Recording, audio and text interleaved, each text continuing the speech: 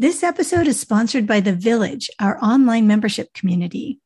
The Village is for you if you feel like no one gets your life, you crave authentic and supportive community, you want a one-stop shop for training and resources, and if being an adoptive parent feels harder than you ever imagined.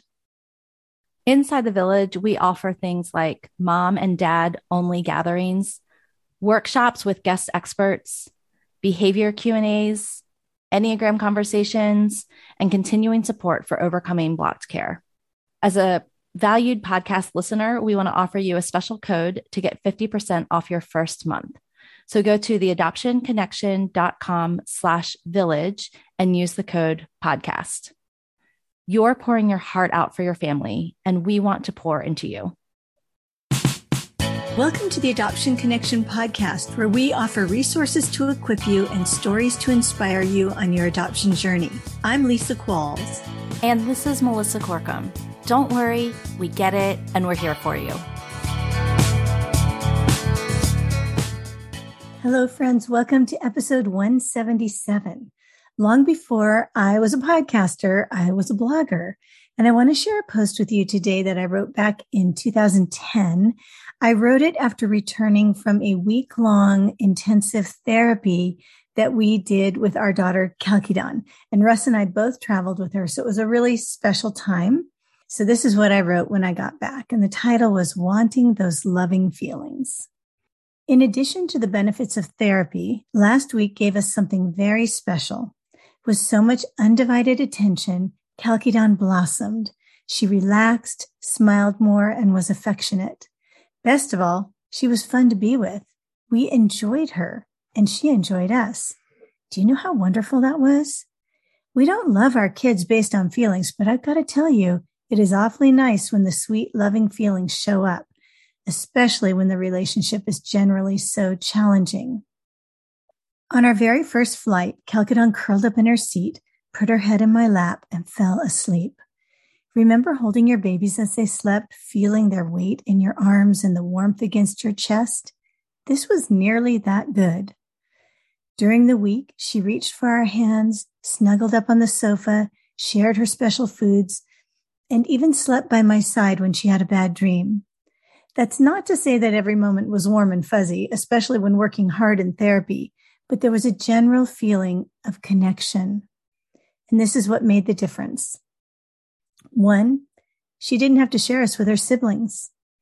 2, we were able to say yes over and over to her requests because we didn't have to take other children's needs into account, and we had very few distractions. 3, since food triggers are a huge challenge, we were able to increase her sense of safety by letting her choose special snacks to carry with her all day long. When she was afraid they would run out, we assured her that we would buy more, and we did. 4, we were able to give her huge amounts of attention. Russ didn't go to work. I wasn't homeschooling. There were no appointments other than her daily therapy appointments, no errands, and few distractions. Our host even cooked dinner every night, which made the end of each day easy. Of course, that was not real life. We returned home to a house overflowing with children, meals to be made, an intense schedule packed with appointments, volleyball games, errands, work, and more. Coming home has not been easy for any of us. While it's gone reasonably well, it is sad to see that special time with Calcidon end. While the unique aspects of last week are gone, how can we maintain the benefits of that time? What elements of the week are still realistic for us? We've had therapists tell us to devote certain amounts of time each day to a child, and while that is wonderful, it's tough to maintain over the long haul when you have a large family. So if that's not practical, what is? Here's my plan. 1, take a moment each day to really connect with Calcidon, especially after school. She may have 10 siblings, but she needs to know that she is precious to me. This will not likely mean going off into another room where we can be alone. It may simply be taking a moment to sit down next to her and ask her about her day. So often I'm cooking or doing dishes or talking with another child at the same time, but she needs a moment of my full attention. 2, say yes whenever I possibly can. There are many times when I can't say yes to a request, but how often do I say no simply because it's easier for me?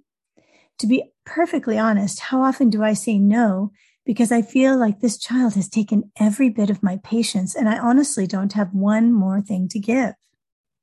3, keep a few special foods in her backpack. I love the idea of increasing felt safety by having foods available to a child. However, I honestly get really irritated trying to protect one child's special food from the rest of the family. I don't have the energy to repeat over and over, those chips are only for Calcedon. Besides, it builds resentment with the other children, which in turn builds resentment in me. By keeping the snacks with her all day, Calcedon has the assurance that she can access her special foods, and my stress is reduced. Since there's no worry about the treats being eaten by someone else, she won't need to rush and eat them herself. 4, create moments of undivided attention. Moms of big families, you're probably rolling your eyes at this, and I completely understand. After more than 5 years of therapeutic parenting, the thought of having individual dates with each one of my challenging kids every single week gives me a knot in my stomach. We are just trying to keep our heads above water. However, with a little creativity, we can build this into our lives in a way that doesn't burn us out and still meets the needs of Calcedon's heart. For example, once a week, Russ can leave just a little early in the morning and stop for tea with her on the way to school or pick her up for lunch on occasion. This would add no more than 30 minutes to his week and reap some big benefits. I can take her along with me when I need to run an errand or even let her cook dinner by my side. Last night, I sat down and edited a paper with her for school, and she went to bed feeling connected. It can be that simple. When we make an ambitious plan that is unrealistic, we only feel like greater failures. We may be setting the bar low, but I'm pretty sure Russ and I can make it over this one. Make a simple plan. Perhaps add one thing to the week or one tiny thing to each day to try to begin building that important bond of attachment and meeting the needs of your child. So I ask you, how can you increase loving feelings with your kids from trauma and early adversity? Do you struggle with this and find yourselves in a negative cycle of thoughts and feelings? And when you've had those sweet moments, what was the key element? Take a moment to reflect on that. It will be worth it.